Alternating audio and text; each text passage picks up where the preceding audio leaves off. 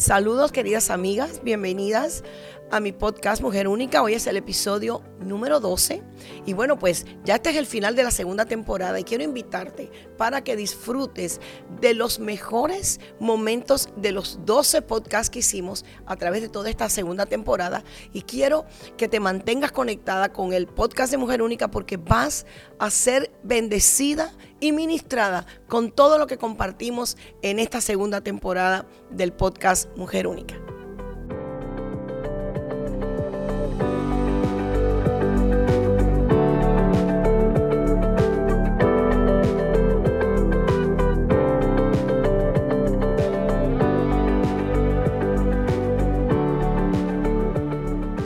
Voy a hacer un ejercicio aquí como visual. Hablemos de emociones básicas.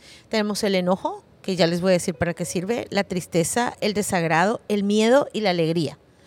Miren eso, enojo, tristeza, desagrado, miedo y alegría. ¿Qué pasa si yo le quito la alegría? Me quedo en una vida con enojo, miedo, tristeza y desagrado. La alegría es lo más regulatorio que podemos tener. Se dice que hasta en momentos de mucha tensión, de pronto alguien suelta un chiste, una broma, y eso relaja.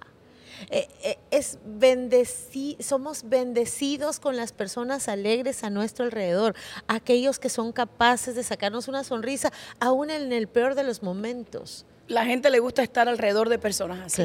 Claro. Bueno, ¿para qué servirá el enojo? Saben que el enojo obra la justicia. Hay cosas que deben enojarnos. Claro. Hay cosas que enojan al Señor. Jesús no tiró mesas por cualquier cosa. Jesús tiró mesa frente a aquello que en efecto iba en contra de la esencia y naturaleza de Dios dentro de un templo. Yo a veces digo que el enojo provoca en nosotros el propósito en nuestra vida. Sí, y deseo de justicia. Porque vemos algo y queremos... Eso que nos provocó enojo, lo puede producir en nosotros un deseo de buscar una solución. Así y de es. Hacer algo. Exactamente, es como un motorcito. En la Biblia está escrita la palabra temor 365 veces. Sí. Una para cada día del año. Sí. A mí me impactó eso. Total, a mí también. Eso. Y ¿sabes cómo me gusta pensarlo? Como para cada temor que yo tengo, Dios tiene una salida. Así es. Como ejemplo, ahí están muchas promesas, que es Deuteronomio 28, donde dice que serás bendecida, el favor y la gracia de Dios te seguirán. No lo dice solo Deuteronomio 28, está en el Salmo 23. Dice que el favor y la gracia de Dios estarán sobre ti. Eso lo dice Dios, eso no lo digo yo, y yo lo creí. Y dice que Él es tu pastor y que nada te faltará. Y eso se le nota, pastora, en el carácter. Una mujer que ha tenido paternidad se le nota. Usted dice las dos figuras, la mujer y el hombre. Cuando en el libro de Génesis se dice que Dios no quería que el hombre estuviera solo, porque le iba a hacer una ayuda. Esa palabra ayuda es la misma que dice la Escritura: cuando no sabes qué hacer, el Espíritu te ayuda con gemidos indecibles. Así que la mujer es el espíritu del varón. La mujer es el espíritu de Dios. ¿Qué hace el Espíritu Santo? Consuela, ayuda, anima, levanta. Eso es lo que hace la mujer. Ahora, ¿qué hace el hombre? El hombre es la imagen y la gloria de Dios, y la mujer el espíritu del varón, la gloria del varón. Ahora, ¿qué hace el varón? El varón provee, afirma, protege, y cada uno tiene sus roles. Entonces, cuando una mujer no ha tenido figura paterna, ella tiende a tener como la tendencia, por decirlo de una manera, a ser como un hombre. Ella quiere dominar, proteger, controlar, proveer, y si llega a tener dinero, peor. Porque es un rol para el cual no fue creada. Pierde el amor, la sensibilidad, el consuelo, porque está fungiendo como un hombre. Pastora, esto que le estamos hablando a las mujeres, por ejemplo, las mujeres siempre nos gusta la dieta, el ejercicio, ¿verdad? Para hacer ejercicio hay que ser disciplinado. Exacto. Para hacer ejercicio hay que ser disciplinado. Yo, por ejemplo, antes de venir a los Caminos de Jesús, yo siempre a las 5 de la mañana estaba en el gimnasio, 5 en punto, ya bañada, arreglada y lista para hacer ejercicio. Tenía una disciplina en la alimentación, en el ejercicio, y yo cuando vine al Señor dije, no, yo también puedo sacar mi tiempo de disciplina con el Señor. Por eso digo que hay que ser disciplinado, porque para uno mantenerse, uno tiene que comer, hay que comer bien, hay que hacer ejercicio. Lo mismo con el Señor, porque Él es el que te va a alimentar el espíritu. Y básicamente lo que vamos a manejar en esta conferencia es el silá, es el silencio, es la pausa, que inclusive se utiliza en las notas musicales. cuando las orquestas tienen las notas musicales, hay un momento de pausa. Ese silá permite conectar con lo que verdaderamente quiere transmitir. Y esto me recuerda, pastora, Isaías llegó un momento en que no quería más vivir por lo que le había pasado y él se metió en una cueva.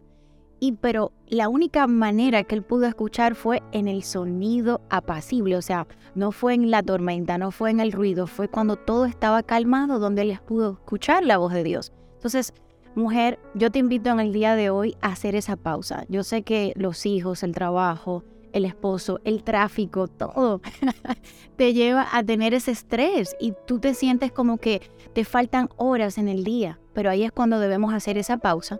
Respirar, que es tan simple. Respirar es gratis y a veces ni siquiera nos detenemos a respirar. Los relojes nos avisan de respirar 1 minuto.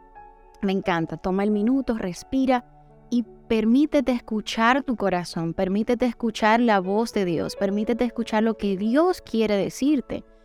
Y esto te va a dar la dirección correcta. A veces queremos tomar una decisión, pero hay tantas voces.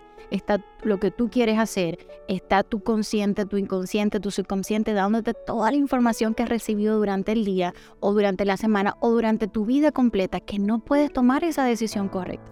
Quiero declarar que algo bueno te va a suceder, que todo acerca de ti va a cambiar y va a ser para mejor. Que no solo tu vida será mejor cada día, pero tus hijos serán mejor cada día. Tu esposo será mejor esposo, tu esposo será mejor padre. Tu negocio será mejor porque es tiempo de restitución. Te van a suceder cosas maravillosas a tu derecha, a tu izquierda y alrededor de ti. Nada acerca de tu vida se va a quedar igual porque Dios hace la diferencia en tu vida. Dios te capacita. Dios te da fortaleza y sabiduría para tú poder resolver los problemas. Está disponible para ti espíritu de inteligencia, espíritu de sabiduría, espíritu de conocimiento, espíritu de revelación, espíritu de creatividad. Tantas cosas que Dios tiene disponible para ti, para que tú puedas reconocer que tú tienes un Dios todopoderoso, un Dios grande, un Dios gigante. Y esos problemas, cuando tú agigantas a Dios, los vas a ver pequeños. A Dios no le asustan las cosas del alma. Y el alma tiene que ver con pensamientos y sentimientos. Y saben cuál es la parte o el área humana que se encarga de pensamientos y sentimientos, el área que se llama salud mental.